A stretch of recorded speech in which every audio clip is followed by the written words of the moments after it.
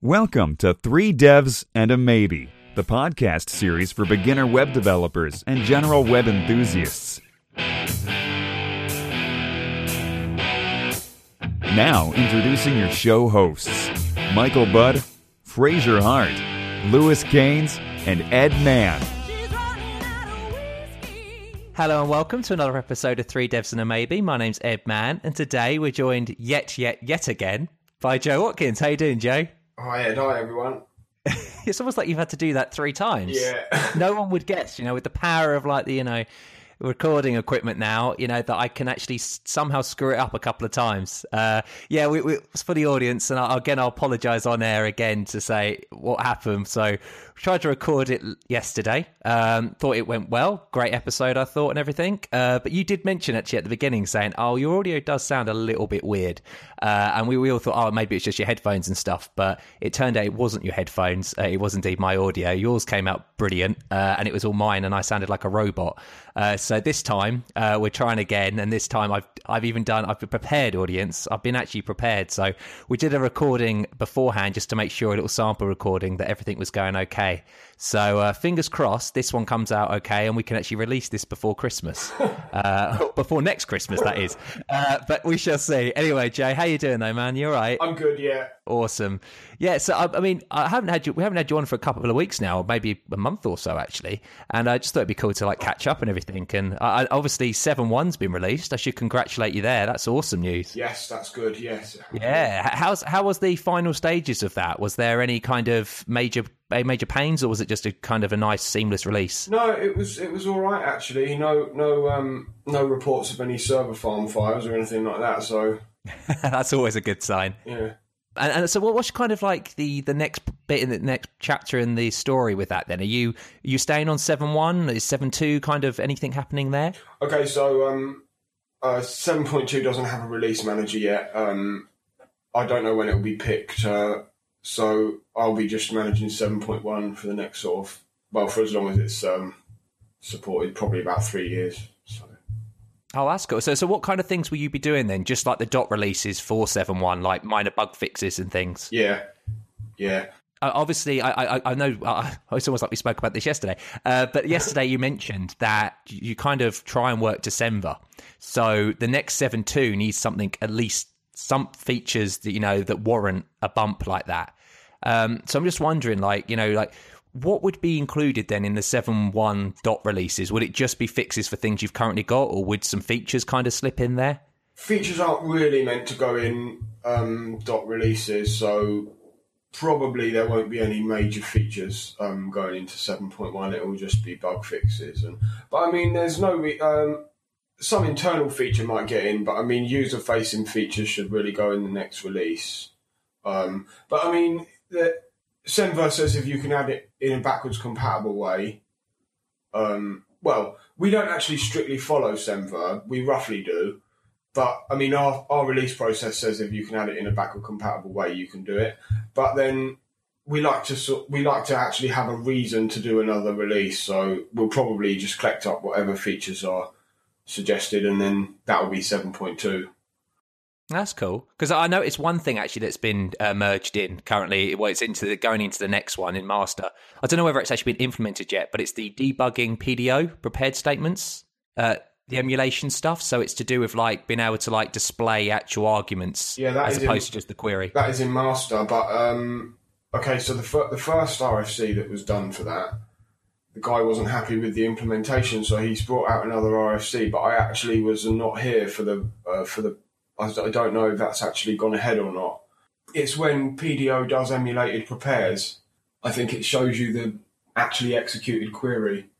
That seems really useful. Yeah.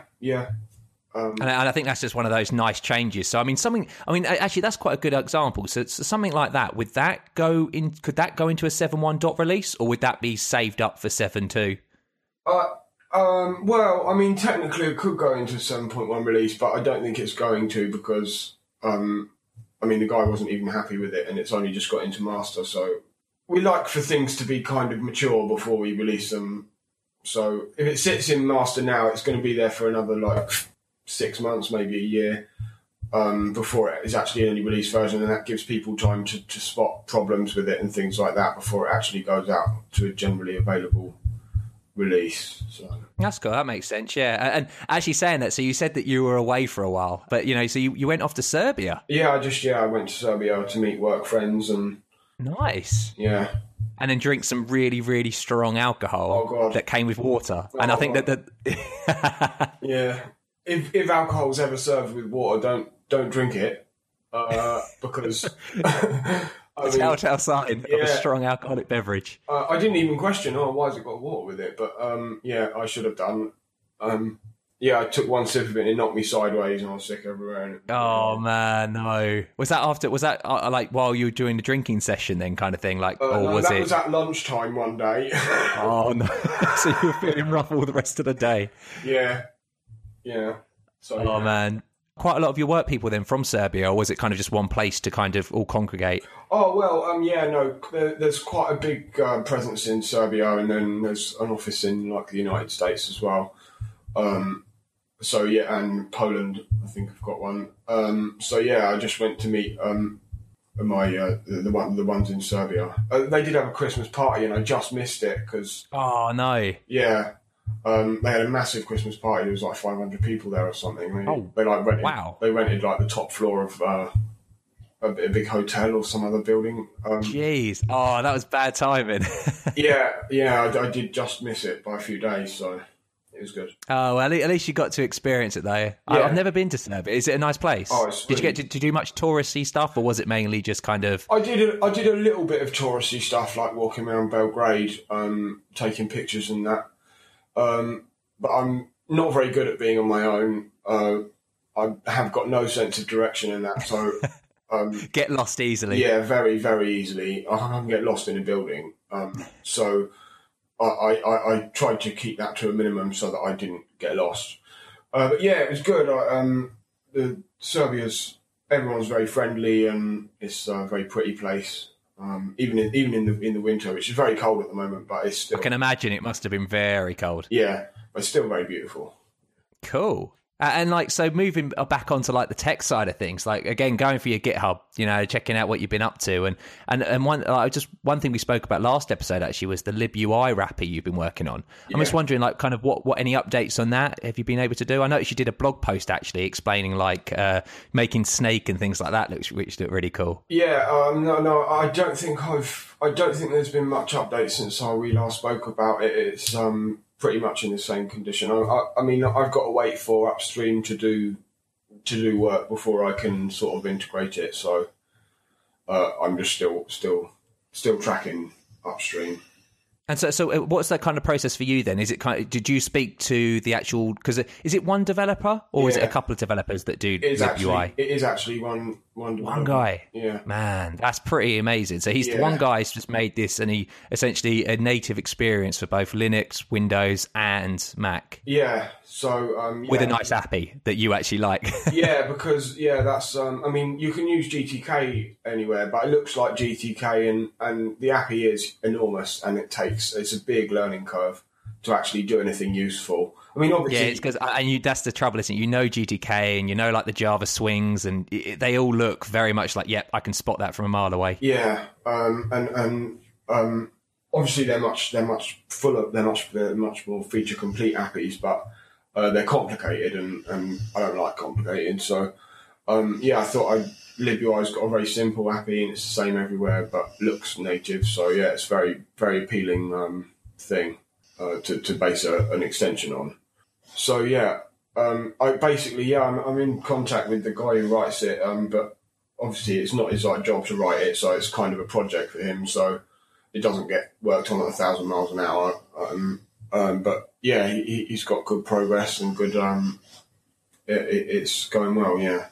So how does he actually have to develop it then? Like, does he have to use Objective-C then for the Mac side? And so that's like the main reason why I couldn't write anything like that myself, because I don't know anything about Macs at all. I've only sat on one for like a matter of hours in my career. So he has to write basically the Objective-C for Mac and C++ or C for Windows and GTK. Now, that must be a massive project then to undertake. Yeah, it really is. I'm trying to make everything, especially when it comes to like layouts and things, trying to make everything sort of looks similar is not easy at all. So yeah, it's a huge undertaking. But he's actually, most of the really hard stuff is already done now. It's just a matter of developing it to make it feature complete. But all of the stuff that makes it uniform is already done. So, I expect it will move forward at a pretty good pace, and we'll track it in PHP. That's cool. And stuffing like the libui stuff the wrapper you're working on, would that ever kind of go into master, or would that be something that's always going to be an extension that need it if you need it? I don't. There's nothing really to gain from putting code in PHP source.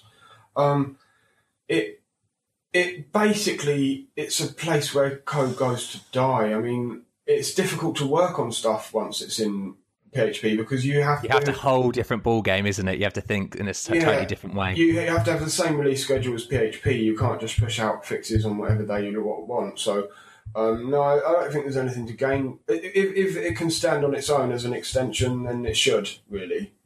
I haven't got any plans to try and get that merged at all. No, that makes complete sense. And another actual wrapper, you've been wrapper crazy at the moment, is an UberKey one I've noticed on your GitHub. Do you mind explaining like kind of the backstory behind that? Oh yeah, well, okay, so I was hacked. Basically, I'm a terrible person, and I've got a very very bad memory. You're like everyone else and uses the same password for multiple things. Yeah, that's what I did. Use the same password for everything. And then some old forum I went on got hacked, and so they got my password. And then from some other place they got my email address. And so when I noticed this was going on, I decided I would have to do something about it. But it's just impractical to sort of choose a different password for everything. And I just can't do that. So I started looking for some kind of like hardware solution, and there's these YubiKeys, and they do they're primarily for second factor authentication. So like you can use them to as a second factor to log into GitHub or Google and things like that. But they can also do a static password, which is what was really appealing for me, to be honest, because then I don't have to remember my password. I know it's not as secure as a second factor, but I mean, you'd have to kill me to get the device out of my hand, so it's pretty secure. And I mean, at least then you don't have to use the same. And it's the same password then that you're using for everything still, but it's a very strong password. Just very, very strong password, yeah. And if I come across a website where it won't support the length of my password or whatever, I just won't use that website. It's as simple as that, really. I don't need to sign up on every website I come across. So I mean, I'm using the second factor for places that support it, but other places don't. So you've kind of got to use a static password for that if you want to make use of it. So and then I also noticed that my home network was hacked as well. That was bad timing, very bad timing, eh? I know, this all happened within like a few days. Oh dear! And then when my home network was hacked, that was when I did buy the things, and just that was when I decided I would actually buy them. I bought these. I've got these plug things. You plug them into the wall, and it sends the Ethernet around the electrical circuit in your house. I don't know what the technical word for them is. I think I just call them network plugs, but again, I don't know if that's the technical term either. Yeah, but they're really cool, and I hate wireless Wi-Fi. It's terrible. It's interference and drops out all the time. So I have to have cables, and the router's at one end of the house, and my office is at the other. So and I bought a new one that had a Wi-Fi extender built in, but I didn't really pay any attention to it because I don't care about that. But then someone obviously hacked it and set up their own Wi-Fi network on my network. So not cool. That was not cool and quite scary. So that was when I decided I would start taking security of my network and my services a bit more seriously. That's what I'm doing. No, I think, it's one of those things, because until you've actually been exploited, or you feel the pain, like you say, someone on a podcast has told you they've been hacked, or, all these things, you kind of live in a world where you're like, yeah, no, it happens to other people, but not me. Yeah. But it can happen to you. And I mean, that's why I use something like LastPass. I think I mentioned it yesterday actually to you, which is like, ability to be able to store encrypted. So it's encrypted from your device, they don't store anything obviously unencrypted. They store the encrypted version, you decrypt it, you do your stuff with it, then they store it on their servers. And then LastPass allows you then also to have two-factor authentication, one-time passwords using the YubiKey. So you have your master password, have that. And then another thing with LastPass, which is great, is like the automatic password generation and also updating. So, you'll say like, I want to update my Gmail account password. It's been a couple of months. Okay, you just click it. It will then automate the process of doing that for you. That's brilliant. It's so easy. I feel like we can only solve half the problem as consumers or clients, because the other half of the problem is that people that run services that don't store passwords securely like they will. Well, I mean, let's talk about this forum then. Like the only way they must have been able to get your password is either it was a weak salt, weak hash, or it was plain text, and probably it was plain text. To be honest, I think it was plain text, some old version of vBulletin. I don't know that much about vBulletin, but I remember it from like 10 years ago, and it was pretty shit. But that's the problem, though, isn't it? It's the pretty crappy ones, 10 years ago that are still being used, and that's kind of scary, though. That people, plain text. Nothing should be stored in plain text. No password. It's like when you sign up to a website and it says someone else has used this password. How does that make sense? That's scary. Or you're changing your password and it says you've used that password before, and you think, well, how do you know that? How do you know? I mean, it's possible that they're just calculating the hash again, but still, they shouldn't be telling you that. They shouldn't be storing your information like that. But so we can only solve half the problem by getting these devices and using things like LastPass and things like that, and other password management things. But I think the other half of the problem is, probably more than half actually, is the server side and the provider side of it. That's what we've got to try and fix as a community. We've got to say, this actually makes people vulnerable. I mean, at the moment we're just talking about, someone might have got into my GitHub or my email or whatever, but it wouldn't take very much having access to my email address. It wouldn't take very much to actually steal my identity and do me real damage, hurt my credit or do real damage in real life. So it is a serious problem that we should all take a bit more seriously. So I got the YubiKeys, and then I wrote the wrappers for the libraries that the Yubico put out, a host and a server library. So the server library is what you use if you're writing like a server-side application. That's how you do the authentication and things. And the host library is actually for interacting with the hardware on the host computer. That's what they are. That's really cool. Have you got any ideas that you want to do with YubiKey stuff, or you just wanted to look into the APIs? I just wanted it to be possible to have ideas without writing C or that. So I haven't got any solid ideas yet, but I hope to have some. So yeah. No, that'd be really cool, because then, obviously, in that case, then people can. I know you mentioned yesterday actually that there was like some PHP only specific implementations. Because it's a JSON based protocol. So they've got they do a PHP only implementation, but obviously it's going to be slower and a bit crap. So the C one's going to be a bit faster. And if you can write the C one, then you might as well write the C one. Absolutely, no point in having the extra layer. And so another thing actually that you've been working on, another thing in your GitHub that I noticed was some Raspberry Pi stuff. And I have an old Raspberry Pi tucked away in the drawer, which I think a lot of people do at the moment. What are you doing with those? Okay, so I think people buy them and they've got every intention to do something cool with them. And then they download one of the operating systems that's supposed to be good for them. And they discover that actually they can't really do anything other than run the operating system easily, because they're only very restricted hardware, and the operating system is not. I mean, it's got like LXDE, it's got like the lightest possible setup, but it's still heavy. It's just a desktop that's compiled for ARM.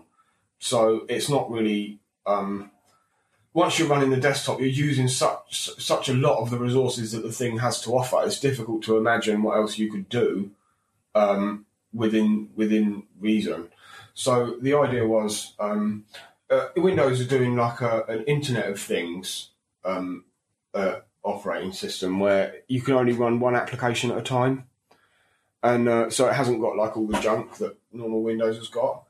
It's got all the, the services and that make the operating system work, but it doesn't have all the user interface stuff and things like that. So you boot it up and it just brings up your one application full screen, and you do like your point of sale or robot application or whatever.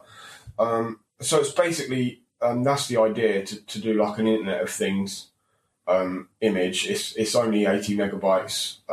It boots up to a graphical desktop that uses pretty new software that's out there in the wild, such as Wayland and Western. Wayland is it's Xserver without X. Basically, it's a new project because Xserver has become unmanageable, unmaintainable. According to the people that write Wayland, I mean, I don't know much about it, but they say that, and it is not just. It's a problem from their perspective, but it's also a problem from our perspective, where it really, X is developed to work on desktop hardware, and it doesn't have desktop hardware. It's got a very good GPU and a pretty good CPU, but it's only got a tiny amount of RAM. That's and it. Limited power. Yeah, and Western is the reference compositor for Wayland. So I put them together to make a sort of operating system where you can, the idea is you can, at the moment it doesn't do the booting up to one application, but you can configure it to do that very easily. So yeah, it's got, that's the idea of it. It's like an Internet of Things image for Raspberry Pi. No, that sounds really cool, man. I mean, I'm exactly in that boat where, you play around with it, and you're right that people just compile it to ARM, and it's not the same. You need to have a tailored operating system. Yeah, I think you do. It's recognised as well by the Pi Foundation. They've actually got, they're working on, or they were working on something called Maynard, which is like a new desktop which is built on top of Western. And it's actually purposefully designed to be executed on embedded hardware. So it's very promising, but I think I'm not sure why you would buy a Pi and then use it as a desktop computer. So it's a bit confusing, but it's good research and good. It's good progress for the platform. But they've actually sponsored the development of that, so that's kind of an admission that so something needs to be done. Yeah, that Raspbian is not really the ideal solution, really. Or any of the other, any genome-based desktop is going to be roughly about the same. So, yeah, the idea was to avoid Xserver and avoid a fully blown genome desktop, and that's what it does. And so how did you actually develop it then? What was your, the REPL loop? Did you use a real Raspberry Pi, or did you have a virtual box kind of set up? Oh, no, you can't have virtual because it's ARM. To run a virtual ARM, you need an ARM architecture. Right, okay. Yeah. So yeah, I've got a bunch of Pis. I tend to buy one whenever they're on offer for some reason. I didn't. I had a box of them before I started. Yeah, because I like them, and yeah, basically you have to compile it from scratch, which takes a very long time, and it takes quite a lot of knowledge about cross compiling and the different packages you want to use and version compatibility and things like that. And most people just don't have that knowledge, or don't have the time or interest in learning. So the idea is that with the Elephos, it's called, the idea is that you won't actually have to compile stuff, because I've got already the UI library is included, so you could write your very basic UIs in that. But I'm going to continue on with an OpenGL extension, but I'm not sure how it's going to look at the moment, because it's not clear who is going to be the provider for that. It could be LibUI, or it could be some other library. So I'm not sure how that's going to work yet, but that's what's going to happen moving forwards. It might seem a bit unreasonable to talk about 3D graphics in PHP, but it's just not, because pretty soon we're going to have a JIT, and there's not going to be a remarkable difference between me writing code in C and me writing code in PHP. So that's the idea, that you won't have to know about cross compilers and things like that. you can write scripts like you can in Python. I mean, they've got all that stuff in Python already, but it hasn't got Python on it because I'm me. Oh, that sounds really interesting. And actually, so you brought up the JIT conversation there. So you said it's going to take. It's not out of the round that we're going to get a JIT soon. Like, is there any ETA on that? I mean, is it still a lot to be done in that regard? No, I mean, it works. It exists and it works. It's going to be like a modified opcache. Not modified. It's a feature of opcache basically. It works. It's just a case of now in real life apps, there's not really a remarkable difference because of the kind of code we write in real life app. I mean, if you run WordPress or whatever, you might not get that much of a difference. But when it comes to graphics applications that have to do very complex CPU intensive stuff, it is going to make a huge difference. In synthetic benchmarks, it's already making a big difference. So it's now just a case of trying to eke out what we can from real life, what we call real life apps today. And then I imagine it will probably be part of 7.2, probably. Wow. It will probably be the thing that we call 7.2. Yeah, because that seems like quite a big feature to be able to push out there. And who's been working on that then? Dimitri at Zend works on that, and he gets input from Nikita and Bob and other people on internals, but mostly it's his baby. So brilliant. Exciting times ahead then. Yeah, very. Especially pairing that with your libui stuff, as you say, OpenGL. I mean, that's great timing. Yeah, it is. Yeah, it's good time. It's almost like you knew it was going to happen. Well, it is a bit like that. I mean, already you can do I done a blog post that showed there's a very popular JavaScript demo, HTML5 demo, like Starfields, and I've done that, and then I've done like a Snake game as well, and even today, without a JIT, they work fine, and they on a decent desktop, you'll get your 60 frames per second, which is what JavaScript game developers typically aim for. Obviously, real games like OpenGL, some of the examples for that, even on a Raspberry Pi, will run at 1,000 frames a second. Wow. So, because they use the GPU directly, and so hopefully we're going to get there. So, again, like for the audio, what is actually a JIT then, a JIT compiler? Oh, just in time. So when PHP compiles code, it compiles it into a form that the Zend engine can execute. The Zend engine's a virtual machine, like a virtual processor. So what the JIT does is take the compiled code for Zend and compile it to machine code, to native instructions that are actually executed on the CPU without the VM. So it's pretty much like writing in C. I mean, it's a bit slower because you've still got to do all the PHP stuff, but that's what it does. It increases the performance hugely. I mean, most modern languages that we're using, like Java, JavaScript, they've all got JITs. Even Lua's got a JIT. Actually, the way we've implemented, we're using DynASM, which is Lua's JIT library. That's what we're using. So that's what a JIT does. Well, that's cool. I definitely have to put some of these bits in the show notes. There's one actually last thing I'd like to talk about, and it's not the Unicode stuff directly. We tried to attempt that yesterday, but what we're going to do is we're going to try and hopefully get some other people on and have a good Unicode discussion at some point. Yeah, I think it'll be good. Yeah, I think that'd be really cool. But actually, one thing I noticed this week, and I really want to just mention it actually, was, and I think I told you yesterday actually, you didn't know about this either. It's like the zero width joiner emojis. Yeah, I didn't know about that. I read that. I read the article you sent me yesterday. It was interesting. Yeah, it blew my mind. Thinking so. Essentially, obviously, I know you explained this example yesterday, which was the A and the E and stuff like that. And zero width joiners, essentially, what they allow you to do is they allow you to combine those, because in some languages you can combine that into a single character. Obviously, we then discussed the whole idea of what does it mean then? What's the string length on that? Because what's the string length on that? Is it 2? Is it 1 now? So there's always things you have to consider. But yeah, you can also do it with emojis. And there was a really interesting little tweet that Wesboss sent out, and I'll put that in the show notes as well. And it was kind of explaining how you've got the neutral family emoji in the Unicode standard, and you can actually combine you can create new families essentially based on these emojis using the zero width joiner, and along with different colours and different sexes. That's it. Like that. Yeah, it's really interesting. I mean, it blows my mind thinking what you can do with Unicode, but it's just a very complex. It's not remarkable that you can do that. It's remarkable that you can do it with Unicode. Yeah.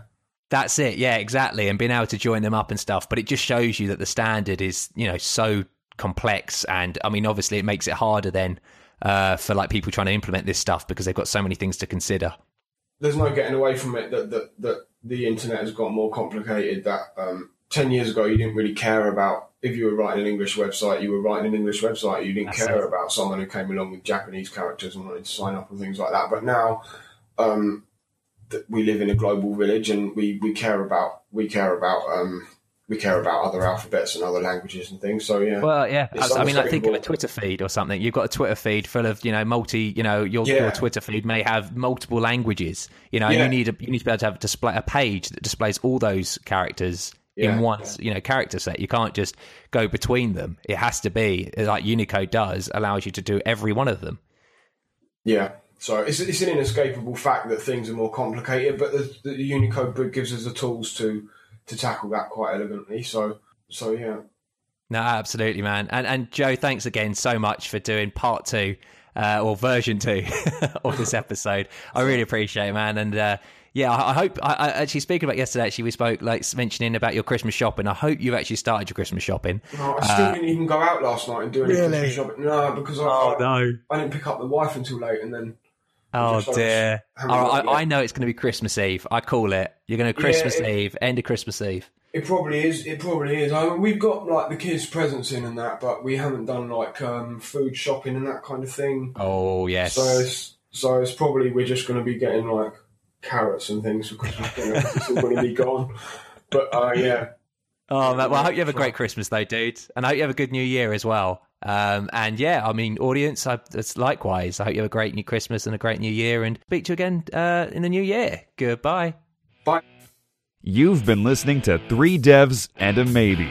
You can contact us at contact@3devsandamaybe.com or follow us on Twitter at 3 Devs and a Maybe.